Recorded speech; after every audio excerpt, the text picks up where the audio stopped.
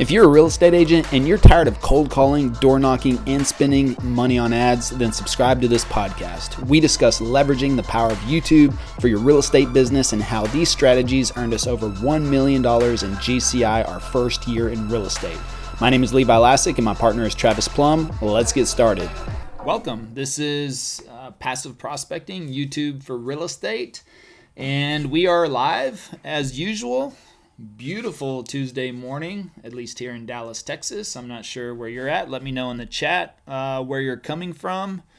I can see, and let me know you can hear me okay. Steven says, love your passion and commitment. Great community. Thank you, Steven. Appreciate that. I got some good mornings in there as well in the chat, so let me know if y'all can hear me okay. I'm assuming so since you've already said good morning. We got Seal Beach, California. We've got Georgia. A couple of, that's the same person. Seattle. What's up? So, all right, we're hitting coast to coast. Fort Lauderdale, Broken Bow, Oklahoma. All right, Susie says can hear you well. Great. Naples, Florida. Good. We got a good mix in here. Oh, there's Chrissy. Well, welcome. Hello. How are you? Doing great. Starting off a great Tuesday. Oh yeah. Is it how's the weather in Georgia? Fantastic. It's going to be 80 degrees I think tomorrow, so not quite 80 today, but close. Oh yeah, 84 for us today. 84. It's beautiful. It's nice to see the sun for once and forever. Oh yeah. All right, well, we're getting kicked off and getting going here. So we're talking about major mistakes to avoid when creating your YouTube channel. That's the topic of today. So again, the reason we do this live is because we love feedback. We love questions. So this is your opportunity. You can throw them in the chat. Chrissy, if you don't mind, keep an eye on the chat. And we'll get to any questions that you may have. And this is your opportunity, and that's why we're here. We're here for you. To answer your questions, but also I tend to rant from time to time, so we'll get started off. I just kind of made a short list real quick, and then we can kind of run through those or discuss them more in depth, or if you have particular questions on any of these, we can go down that route as well. So we can start off with number one. We're just going to go down the list of what I put. Number one major mistake to avoid when creating your YouTube channel is not buying our book. Sorry, had to throw that in there because we do have Passive Prospecting coming out in 2 weeks now, March 7th. Very excited about that. And really, I would say that is a true statement, though. This is going to be the blueprint. The thing is that I talk highly of YouTube Secrets by Sean Cannell, Benji Travis. I love that book. It really helped me understand fundamentals and principles of the platform. I would just say the part that was missing from it is the how-to, kind of a step-by-step process in there. And I know you're probably thinking, well, that may be difficult to, showcase on in a book for YouTube. And I think there's going to be some things lost in translation a little bit, but, we tried to build it out as easily as possible, as easy to follow as possible. And it is really a pretty good guide. Now we start the first half of the book. The first 9 chapters are the principles. We call them the passive prospecting principles. That really sets up the stage, talks about the why. This is for you marketing nerds. So if you really like to understand marketing, the first 9 chapters is really going to dig in kind of the psychology and the differences of YouTube versus other forms of marketing and why I believe it's superior. So I think that's very important to understand, because I always try to get people to understand the power of YouTube first. If they don't understand the power of YouTube first, it's going to be very difficult, I think, for them to move forward or to see the potential in the platform. And that is something that I've just learned across this journey over the last couple of years is I was with the group yesterday. We were talking about this. I was anti-social online, at least, for until the last couple of years. Really, I was antisocial. I'm a little old school. I'm 43 now, but I think us 40-year-olds and above have that love-hate relationship with social media. We didn't grow up with it in high school. It wasn't there in college. Probably didn't come around to your late 20s, maybe early 30s, and depending on when you decided to adopt it. If you're like me, I just got a Facebook account because everybody was getting a Facebook account, so I reluctantly got a Facebook account. But, over the last, and I got Instagram in 2011, I remember, and I got Facebook in 2007, maybe 2007. 2008 maybe, I don't know. It was a couple of years late. I was one of those guys that was always kind of like, that stuff is silly, it's stupid, I don't need it, don't care about it. I didn't even get an iPhone, I think, until iPhone 4. And that is something that, if I could change one thing, I don't regret anything. I'm happy where I'm at in my life. But if I could change one thing, it would have been to take internet and technology more seriously, because I remember, I was right around 20 years old, coming out of the military, in the early 2000s, when the internet was really starting to gain traction. And I just wonder, I don't dwell on it, don't think about it, but sometimes you just have those moments where you're like, man, I wonder if I would have taken the internet seriously back then. Could have been one of those pioneers, right? Who knows? Could have been competing with Elon Musk on something. Who knows? But the thing is it was the way I was raised, and also my own mentality. We grew up in a very small country town. My parents always said, we can't afford that. You can't afford that. We can't afford that. We can't, no matter what. We lived a very strict life, especially financially growing up. I literally got all my clothes at garage sales or from my two older brothers. Never went to a department store. Never went to Fort Worth or Dallas. We lived 2 hours south of Dallas, growing up in this country town. Never, ever, ever went to the mall. Never. My mom stayed home, cooked every meal. We ate the school lunches. We only ate out Sunday afternoons after church. Went to Mazzio's Pizza.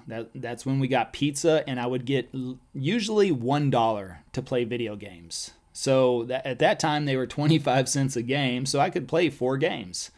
And Sunday afternoon was the only time we ever went out to eat for dinner. Otherwise, my mom made dinner. And if I was going to get some new clothes, it was going to be garage sale shopping on Saturday mornings.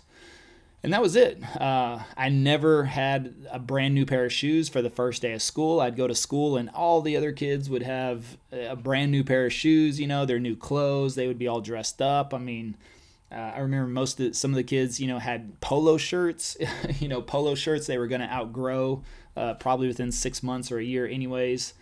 Parents buying them $60, $70 polo shirts. And I don't know, I never really thought about it. Didn't really... wasn't really on my radar, but I always thought, man, those are some cool kicks. It was one of my dreams to always to have a brand new pair of shoes on the first day of school.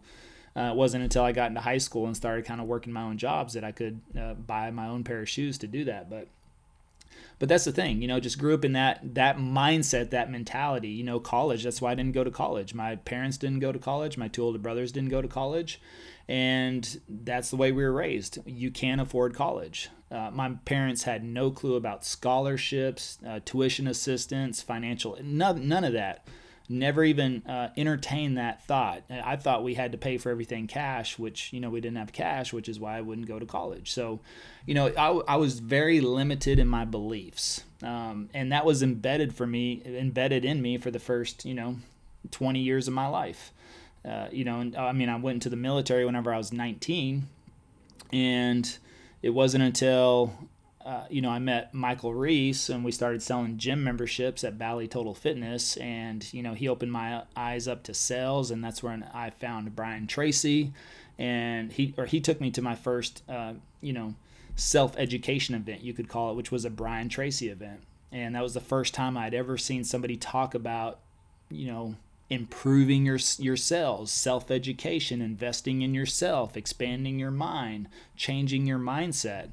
And I was blown away by it. I was like, wow, this is really, really powerful. I had just gotten a $300 credit card, $300 max limit credit card. And at the end of that, Brian Tracy spoke for free, and of course that's what he did. He traveled the country, spoke for free because he would sell the shit out of his programs. And I went straight to the back of the room at the end of that day, and I maxed out that $300 credit card I had, and it was something I couldn't afford. That was supposed to be for emergencies, but I bought, I think, 6 different programs, and that's whenever you bought the CD sets. And so each program had like six CDs in each one of them, which was like the psychology of selling, the psychology of closing, the top 100 closes, I don't know how to be. It just was 6 different programs. So I just bought whatever I could. That's what really started to shift my mindset. But still, those programs helped me become a better salesperson. They helped me become, a better individual in my craft. And I still saw that, and they taught me how to be better one-on-one sales. And so I looked at, the internet early 2000s, and I listened to the naysayers, which it was including my parents. They, especially after the dot-com crash of 2001, that's whenever, a lot of people, especially my parents, were like, oh, you see, all that stuff is inflated. It's make-believe money. It's not real. And that's what I believed, And so I just thought, yeah, the internet, not that important. So what? Who cares? I'm just going to get better at my one-on-one sales and try to be the best salesperson one-on-one. And I pretty much did that over the next 18 years. That's what I did. I became a very, very good salesperson. But for those that have heard my full story, that's what I talk about as well, is that, when I was moving into real estate, that was the biggest motivating factor for me, was to not get caught up in that ever again. Because now I had learned and expanded my mind so much, I started to really research marketing over the last several years versus sales. I was always getting better at being sales, but whenever I got deployed, whenever I got sick, whenever COVID came around and shut down my that business, all those outside factors took me out of the picture, and whenever I wasn't able to sell, I wasn't able to make money because it was dependent upon me. And over the summer of 2020, that's where I took the time to say, I'm not going to get in that situation ever again. I'm not going to be the face. I may be the face of my company, but I'm not going to be the linchpin of my company moving forward. I've got to figure out a way. And that was a big reason why I did not want to get into real estate, was because I didn't want to get caught up in one-on-one sales again. I didn't want to be a transactional agent. So I took the summer of 2020 to really think about it and to ask myself very difficult questions, which is, first of all, how do I start over without starting over? How do I scale myself? How do I, implement people and processes, especially without spending a ton of money from the very beginning? And I had to think about that. I had to think about that quite heavily to figure out how would I do that. And I figured that would be through social media. And up to this point, it was, I had maybe 300 followers from an account from Instagram that I started in 2011. So you're going on almost 10 years of having Instagram, and I had maybe 300 followers, which, probably my extended friends and family there. Facebook, I had maybe, 200-300 people on Facebook as well, maybe a little bit more because, all your high school buddies catch up with you and stuff on there. But that was it. I never really did much on there. I didn't post much. I always felt like it was bragging or, self-serving, and just, again, that type of mindset. But over the summer of 2020, that's whenever I realized I've got to change. I have to change or nothing's going to change. And I got to think differently. And I've got to put things into place, and systems and processes, and how do I do that, and how do I scale myself. And as I started to research and dig into different platforms, and I started to learn that YouTube was a search engine versus a social platform, then I realized, okay, I can start making videos and let those videos do the selling for me. And then I'm working on just duplicating myself. I'm duplicating myself every time I make a video. I'm cloning myself, right? I'm creating a duplicate. If you've ever said, I just wish there was more of me. Well, If you wish there was more of you, get on video. And guess what? There will be more of you as soon as you make a video. And now, just on our Living in Dallas channel, we've got, 330 videos? So that's like 330 me's out there talking about real estate every single day. And then you look at our passive prospecting YouTube channel, we just broke over 1,000 videos on that. And people say, wait, what, 1,000 videos? Well, yeah, we publish 2 or 3 shorts per day on that channel. And then that's where we post, speaking events and recaps and things like that. But that's how much content's going out, because I'm documenting everything that I do. So, otherwise there's 1,000 me's on the passive prospecting YouTube channel, talking to other real estate agents. That's our primary audience, is real estate agents. Now we have a book coming out, a book, and that book is going to get out, and that is a duplication of myself. Again, that is putting things out there. And so that was a very long story of, taking things seriously, investing in yourself, buying books. Whenever I say you buy our book, I mean our book will be the how-to on how to get started on real estate or real estate on YouTube. And from what I know, like I said, will there be some things lost in translation? Possibly. We tried to break it out as easily as possible, but that's where people that need that additional clarity are going to come through and work through our digital, our program, our passive prospecting program, because that's a full video, training program to walk you through everything step by step. And it'll be a nice addition to the book. But that's the biggest shortcut anybody could ever take to get started on YouTube. I mean, because that wasn't in place whenever I started. YouTube Secrets was there, yes, but it didn't really teach how to. It taught fundamentals and principles. YouTube Formula came out. Now, YouTube Formula, there is some things in there about, definitely how to design thumbnails, but I always felt like that was a book really designed for Mr. Beast of the world. People looking to get 20, 30 million views. I mean, they're talking about having 5 different thumbnails, and if it doesn't get 1,000 views in the first minute, they'll switch out thumbnails. I mean, that's just very, very dialed in on your channel. I don't know many real estate agents that do that are looking for the viral content. Now, hey, nothing wrong with that. And if you want to reach a larger audience that way, then that would be the way to do it. I wanted to focus on hyper local, focus on content for my area and turnover real estate clients. There are some agents out there that have a national audience. They talk about more general things in real estate, so they kind of give overviews and look at the national, and that gets them referrals. But I'd rather bring in business locally and get 50 or 100% of that commission versus referring everything out at 25%. And then also, depending on a whole network of agents to do that. I think it's lucrative, and I think it's definitely a good business model, and maybe I get to that point one way or another. I think that may be a direction I head to in general, but otherwise we know that hyper local in our city is very profitable and you can drive a lot of business by focusing on hyper local content versus just talking about national trends and information and things like that.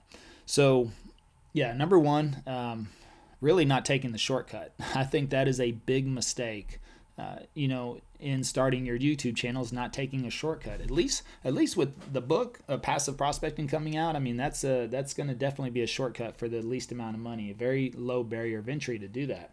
That's on March 7th. So, and number two, I'd say learning. Number two, it kind of falls in line with that, and that's doing your research, learning from somebody that has been there like ourselves. So, you can go on Passive Prospecting YouTube channel for free and gather quite a bit of information from there.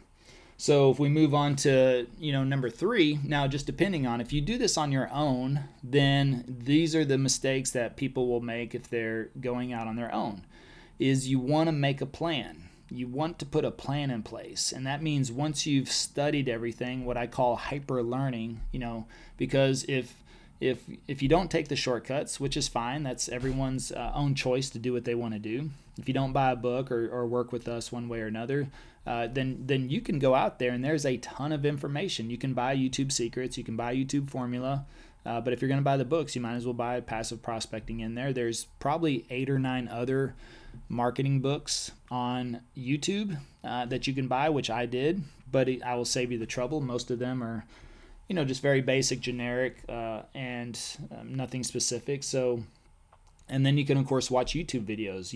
I watch Nick Nimmin, D Nimmin, video influencers, Think Media, Roberto Blake, these types of channels, Daryl Eves, those types of channels help me understand YouTube even more, help me understand the platform of YouTube. And then I started to figure out, how could I apply real estate to that? So, in all that research, that's where I learned about,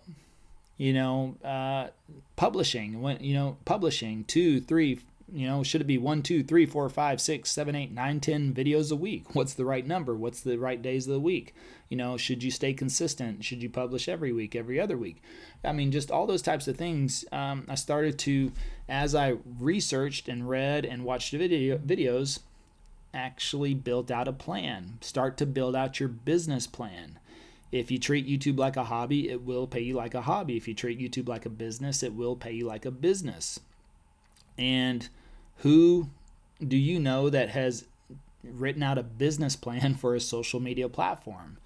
Not a lot of people that I know. And so once you start to study and really get involved in gathering your information, then start to create your business plan so you know exactly what you plan to do, at least for the first 6 months of the channel. Now that could all change. It's all subject to change, and you want to be flexible, but if you at least map out the first 6 months of the channel, then you're not going to wonder on a week-by-week basis of what you're doing, or even a day-by-day basis. You're going to have a clear understanding and a path of what to do, what to film, how to film it, when to publish it, what you should. And so that's what you're going to do by building out your business plan. Otherwise, I mean, our book, Passive Prospecting, is going to be pretty much like the business plan. It is the format that I followed. It's just on paper. So again, a simple way to cheat there.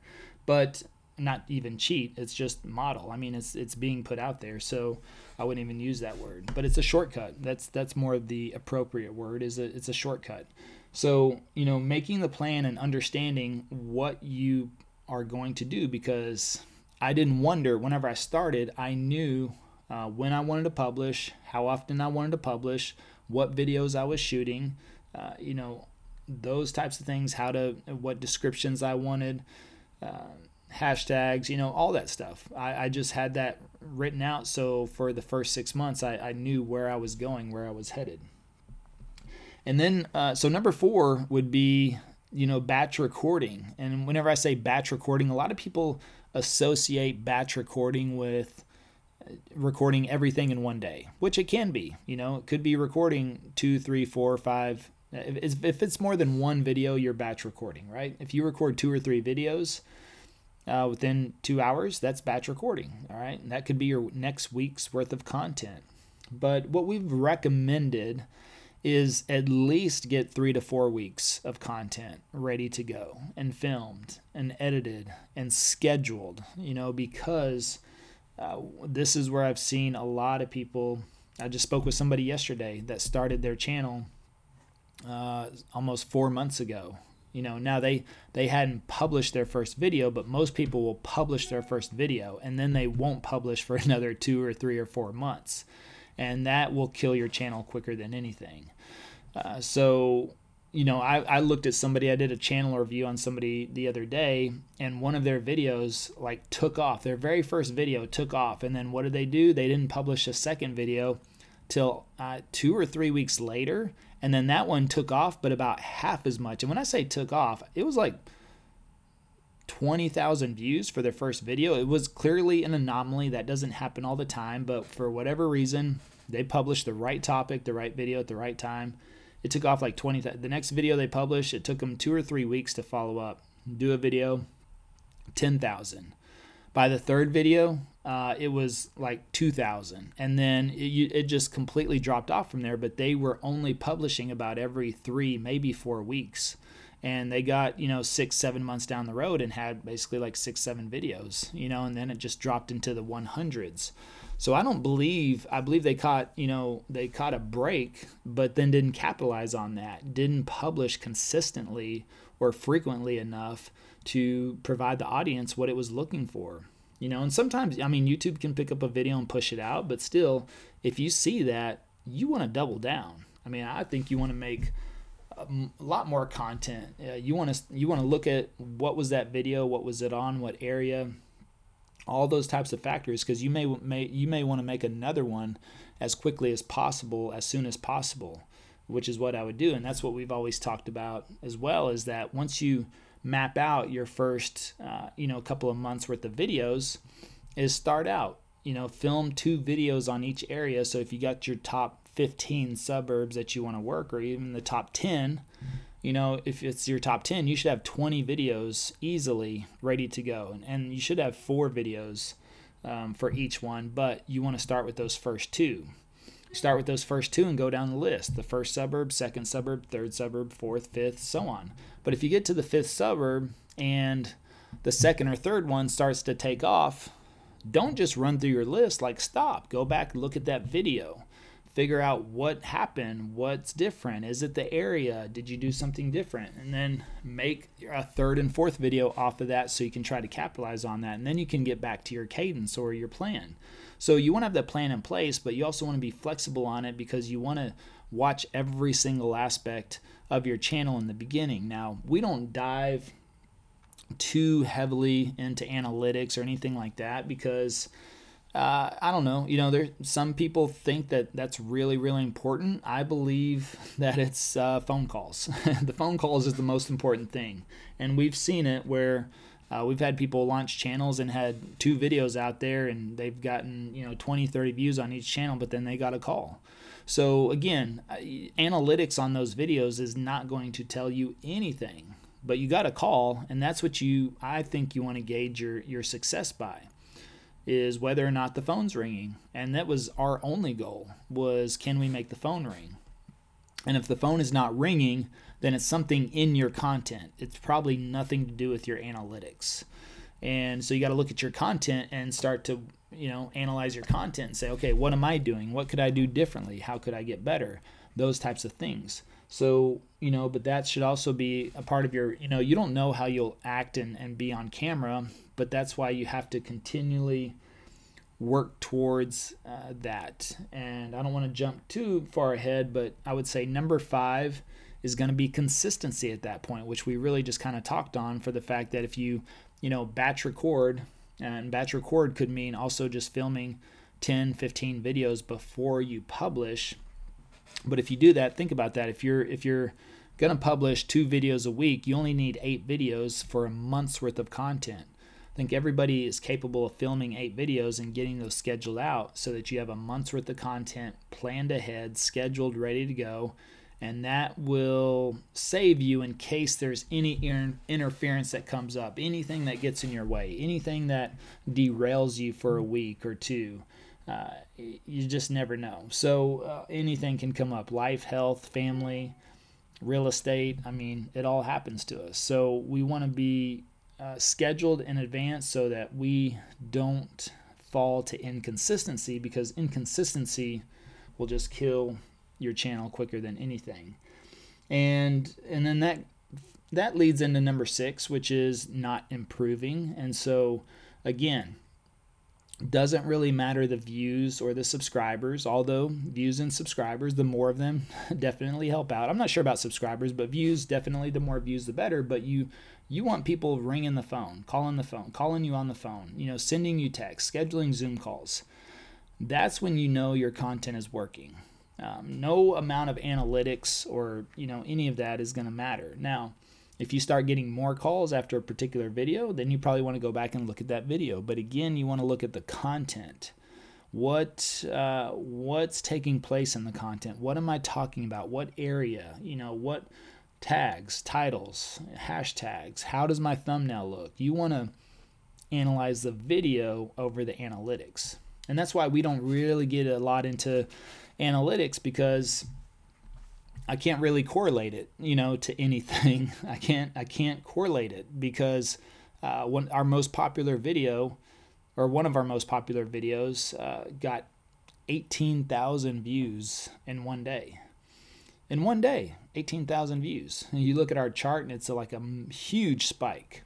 So that's what we called mini viral. It's not 1 million, it's not 100,000, but 18,000 views in one day, that's a lot on YouTube. It's a lot. And that video currently sits around 70,000 views right now, and it's still growing. So, and it's about 6 months old. So it got, 18,000 in one day. And now it's been steady to get a couple of thousand a month since then. But that month, our leads were down, quite a bit. So what happened? Well, the video did well, but that was right during the month of the market change, the market shift, and rates, doubling and tripling overnight, and that dried up the phone calls. So, for us at that moment, what I realized was, well, content could be good as well, but again, conditions of the market can also determine that. So I'm looking for a lot more consistency. It was nice when it was wild, wild west, but we also don't want to be at the bottom end of that whenever it seems like the phone is not ringing. But I think we have at least weathered that storm. At least it appears for it now. Did make fourth quarter a lot less desirable than we wanted to. We had some pretty good projections leading into third and fourth quarter, and that completely changed everything. So there was an impact, but we were still having the phone ring, and we were still getting clients and still putting deals under contract in November and December. Not as much as we wanted to or thought was going to happen based on the first half of the year, but it was still happening. And then January, first 2 weeks of January, very quiet. And then all of a sudden, the last 2 weeks of January started to really pop off. I think yesterday, over the last 2 days, we just put 4 deals under contract. So, and that was by 4 different agents on the team. So we're seeing, and the last half of January, the last 2 weeks, I think we put eight deals under contract, and which was nice. It's good to do that. I mean, if we can get back to 1 a day, that would be amazing. So, but at the same time, I know that's outside factors, that's outside market, that's rates, things like that.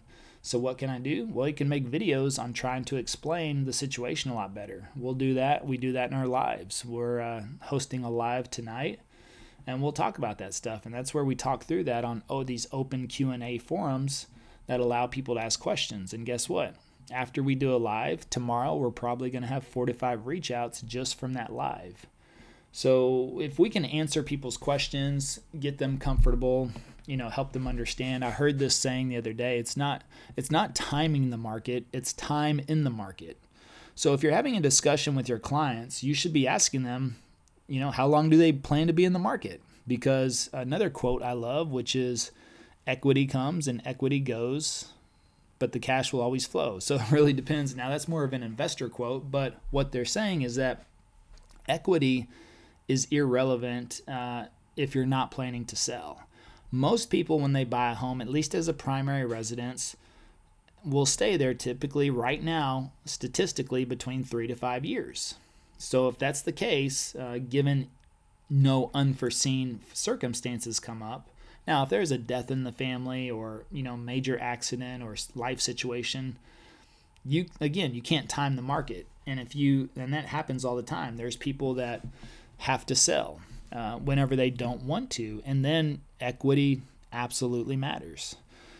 But that's just not the case with everyone. And so statistically right now, if somebody buys a personal residence, primary residence, they're going to be there between 3 to 5 years. And that's where you have to help people understand that even if you buy right now, right now you have the opportunity to get concessions, rate buy downs, cash back, no closing cost,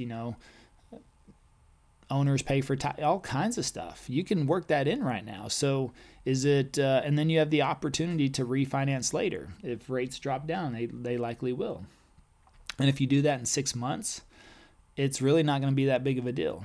Now, will it impact? It just depends on the interest, how much that drops or the to affect your payment. But otherwise, what's the market going to appreciate? And if you start to help people understand appreciation in your market too, we're fortunate to be in Dallas. Things are holding pretty steady and appreciation is still growing. So what could they lose by waiting in 6 months or a year? And calculate that for them. Calculate what are they going to pay in rent? What are they going to lose in appreciation? And all that, compare it to what if percentage rates do go down 1 or 2%? Is there a big difference? Well, or do you want to get some concessions or get some money off? So I'm looking at buying a new house right now, and we're going to get $40K off is where we're at right now. $40K off. So, and it's I think it's a steal at a price per square foot. Now the other thing is that I'm not worried about the interest rate because again, it's more about the budget and then what I know I'm capable of doing in the future. And if rates do pop down in 6 months, 8 months, I'm okay with that. I'll be able to refinance, and it's not going to make a huge impact in the overall grand scheme of things. But we know people that are buying right now, of course, because it's the right time for them. So, again, but I plan to also hold that house at least. It's definitely not my forever home. But I do believe I'll be there for 2-3 years before deciding what to do on the next primary residence. But I do know at that time that home is going to be worth way more. I'm getting it at an amazing price per square foot and in a great neighborhood. And those are the important things. What I believe it will be worth in 2 to 3 years. Now, I wouldn't sell it even in 2 to 3 years, but there's an opportunity for strong rental there as well. I'm in a position now too, based on all my research and things I'm looking into. If I'm getting hold of properties now, I don't think I'm ever going to sell them, at least for the time being, unless you're doing a specific fix and flip. But I sold a lot of my property, actually all my property off back in 2019. I thought, right before I got into real estate, by the way, I did some part-time investing. I had 7 rental properties, and I was kind of tired of dealing with it. I had landlord fatigue. But again, I wasn't following the people I'm following now. I wasn't digging into my own self-education and learning and understanding the importance of not just equity, but where true wealth comes from is the appreciation of assets. It's the appreciation of assets. So what assets do you hold? Number one, a YouTube channel is an asset. It's a digital asset.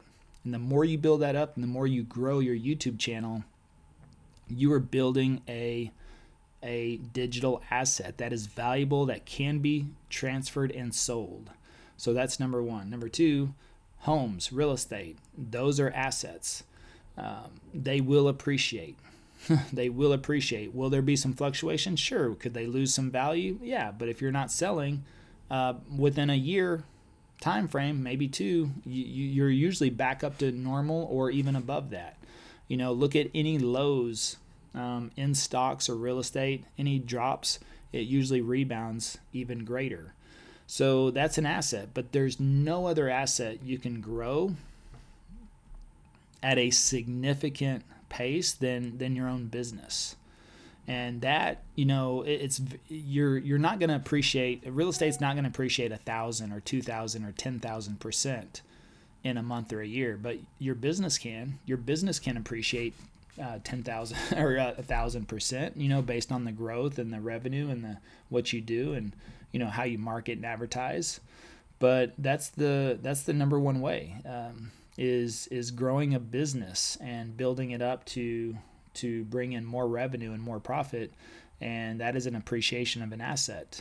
So, and I didn't understand that. I liked real estate. I like to dabble in it, but again, I was a part-time investor, just kind of doing some stuff here and there. And even whenever I was doing it, I didn't really look into it. And that is something that I just promised to myself I'm not going to do that anymore. And, in 2019, I had landlord fatigue, and I wasn't looking at apps and systems and processes and things that I could put into place for those 7 rentals. I thought, again, it had to depend on me. That was still in that mindset of, I had to do everything. And so that's why I let it go, which, hell, if I would have held on to that stuff, or, of course, nobody, at least I didn't see a pandemic coming. And if I would have just held on to those 7 properties for another year, maybe year and a half, I probably could have sold them for, who knows, an extra 50, 70,000 each, But I wasn't in the market. I wasn't educating myself on that. But all of those were lessons learned. So whenever I lost my business in April of 2020, when everything shut down, I'm fortunate I was financially savvy and had savings to sit back and think about this stuff. And that's what I did. I had to evaluate myself. I had to think about things. I had to go, okay, where did I go wrong? How do I change this stuff? And that's, and I had been looking at marketing, but I hadn't really done a deep dive. And that's whenever I realized how more powerful marketing is versus sales. And there's the scalability there. And it's the opportunity to scale yourself. So that's what I started to really look at. And so, improvement comes with growing and learning. And now that I'm back into it, working on Airbnbs right now, I think I've got that down pretty well.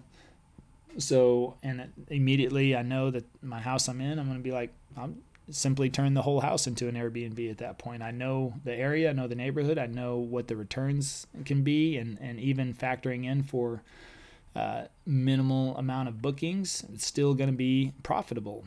And the way I see it is that calculated, even on a minimum of what I'm looking for, the Airbnb will easily pay for not only this house, but for the new house as well.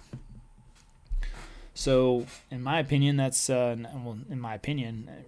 really, you look at that's having 2 homes at no cost. It's zero cost, because the Airbnb income could easily cover both the mortgage, taxes, everything on both of those properties.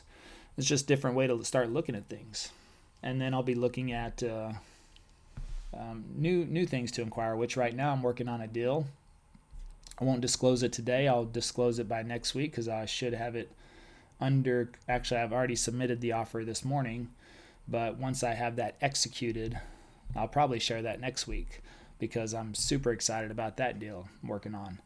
And that's a pretty cool deal.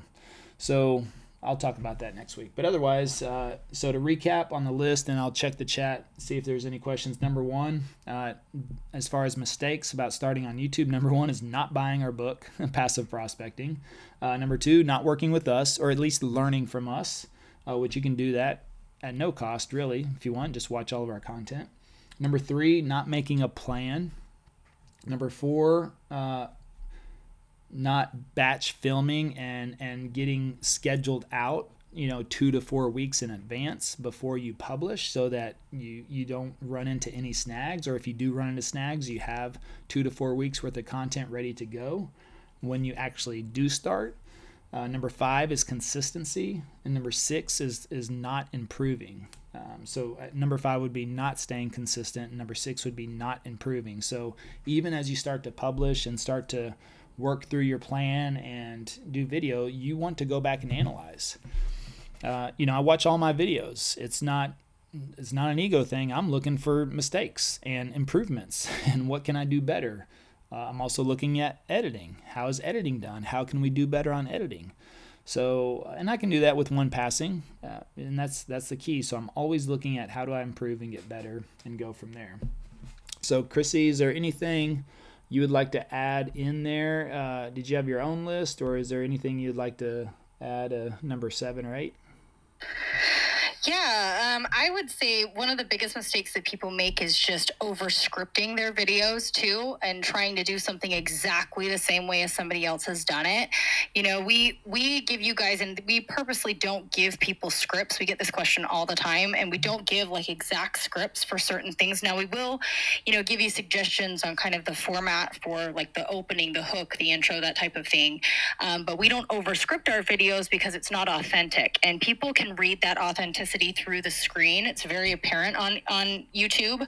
You can't really hide behind a script very easily on a long form video, especially. So over scripting a video and trying to overthink your content will really hurt you in the very beginning, and it comes across very inauthentic. So just making sure that you're very authentic on the screen, and part of that comes down to really understanding like how you want to present your material. I talk about brand archetypes a lot, and I think it's really important to understand your own personal flow when you're going into a video, and not necessarily trying to be the next person next to you, right? Like you have a completely different energy about you when you are on script, or when you're on video. And so if you're trying to copy somebody exactly, that's where a lot of channels fail from the very beginning. It comes across pretty stiff with people when they're trying to be somebody or trying to emit a certain energy when that's not naturally your personal flow. So I would definitely say, you want to model and not copy. And we talk about this quite a bit, and kind of find your own personal flow with things, and that will help your channel to be a lot more successful from the very beginning.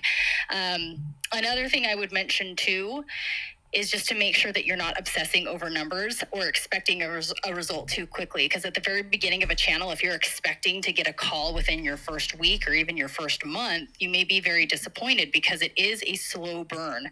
YouTube, especially on the long form side, it is something that you grow and you build to create a machine. It's not something that instantly starts pumping out leads for most people. Now, we do have that exception from time to time, but generally speaking, it's not just like a one-hit wonder where you go in and you do your first video and 10 people call you. It's something that you have to expect that you're going to be building over time. So set your expectations correctly, and as long as you set that up, you have that consistency, and you bear in mind that things aren't going to happen immediately. You will start to get leads from that, but it does take patience and time. And the people who look at numbers and think, oh man, I'm not successful because my first video only got 15 views, or I'm not successful because I see somebody else in my market that got 10,000 views on their video and I only got 15 views. Well, you never know if somebody's running ads to their videos and to their channel.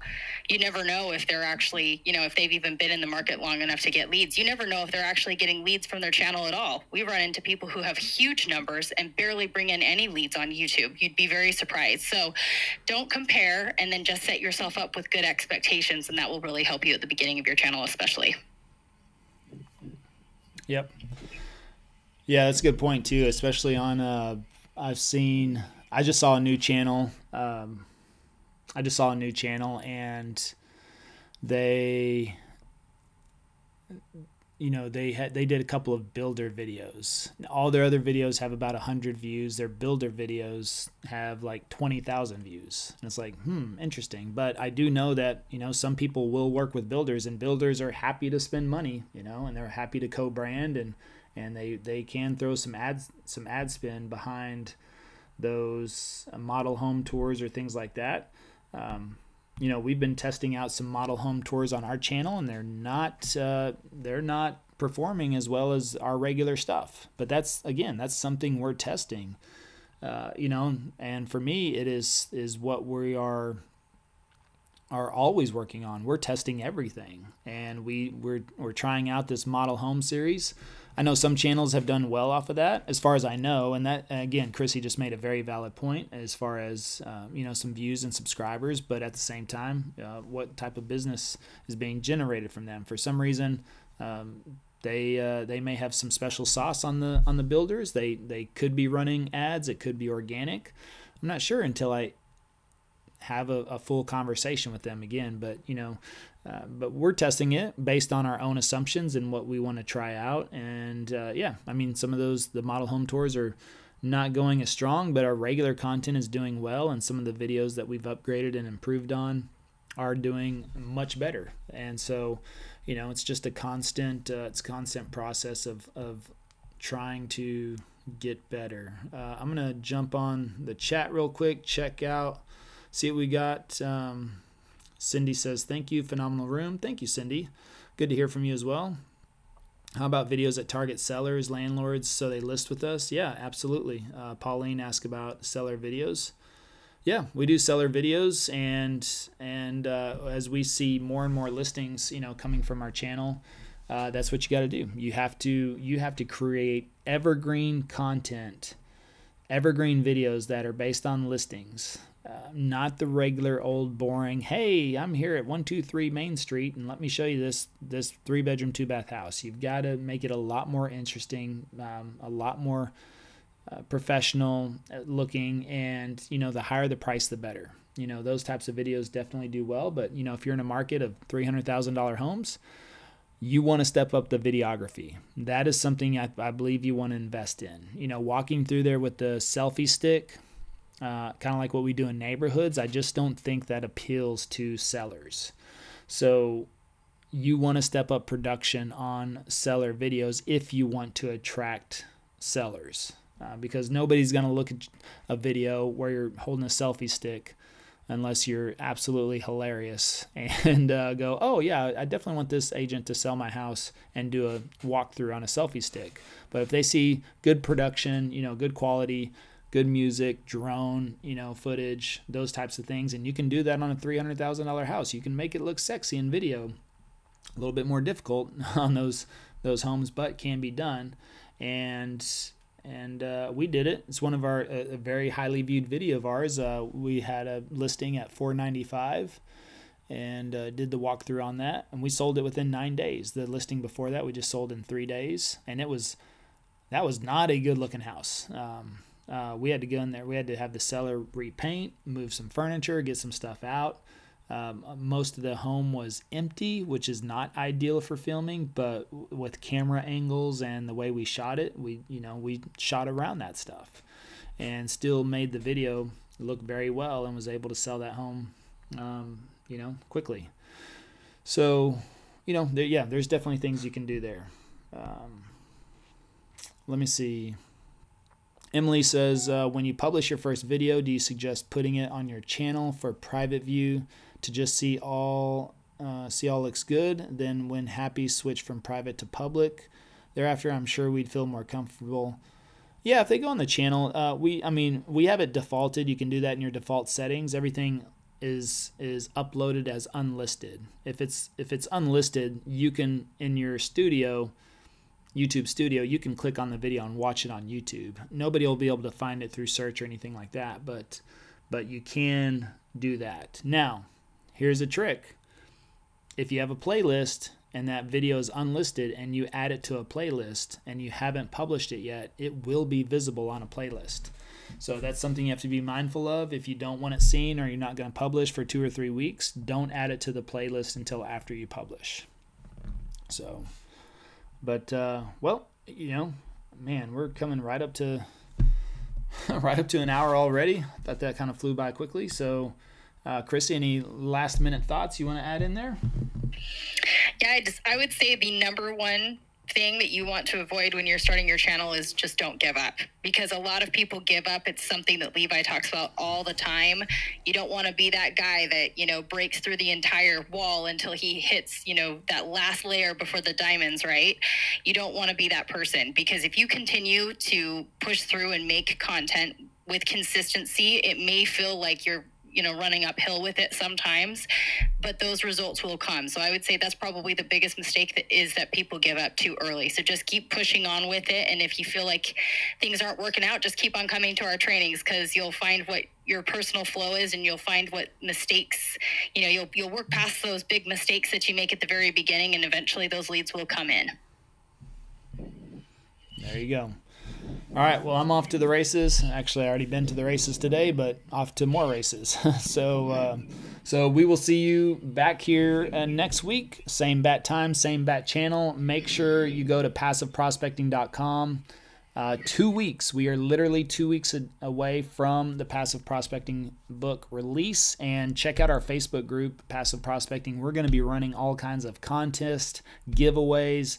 We're going to be giving away camera equipment, probably some cash prizes, coaching sessions, all kinds of stuff, discounts.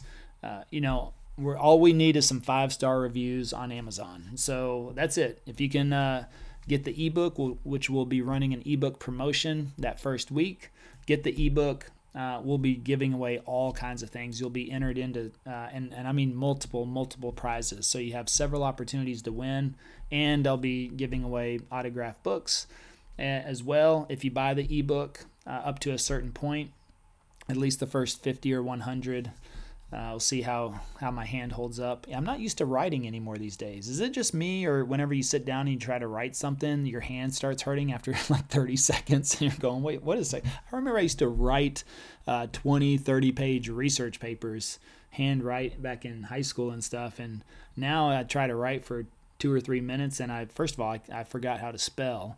I don't know if that's just me, but when you're physically writing things out now. So anyways, I'll see how many books I can run through. So I do know that we'll just be running all kinds of things. So check in at that time, and we will see you next week. Thank you for joining us on today's podcast. If you're interested in partnering with us to access our YouTube course and coaching all for free, schedule a call at 5starstrategycall.com.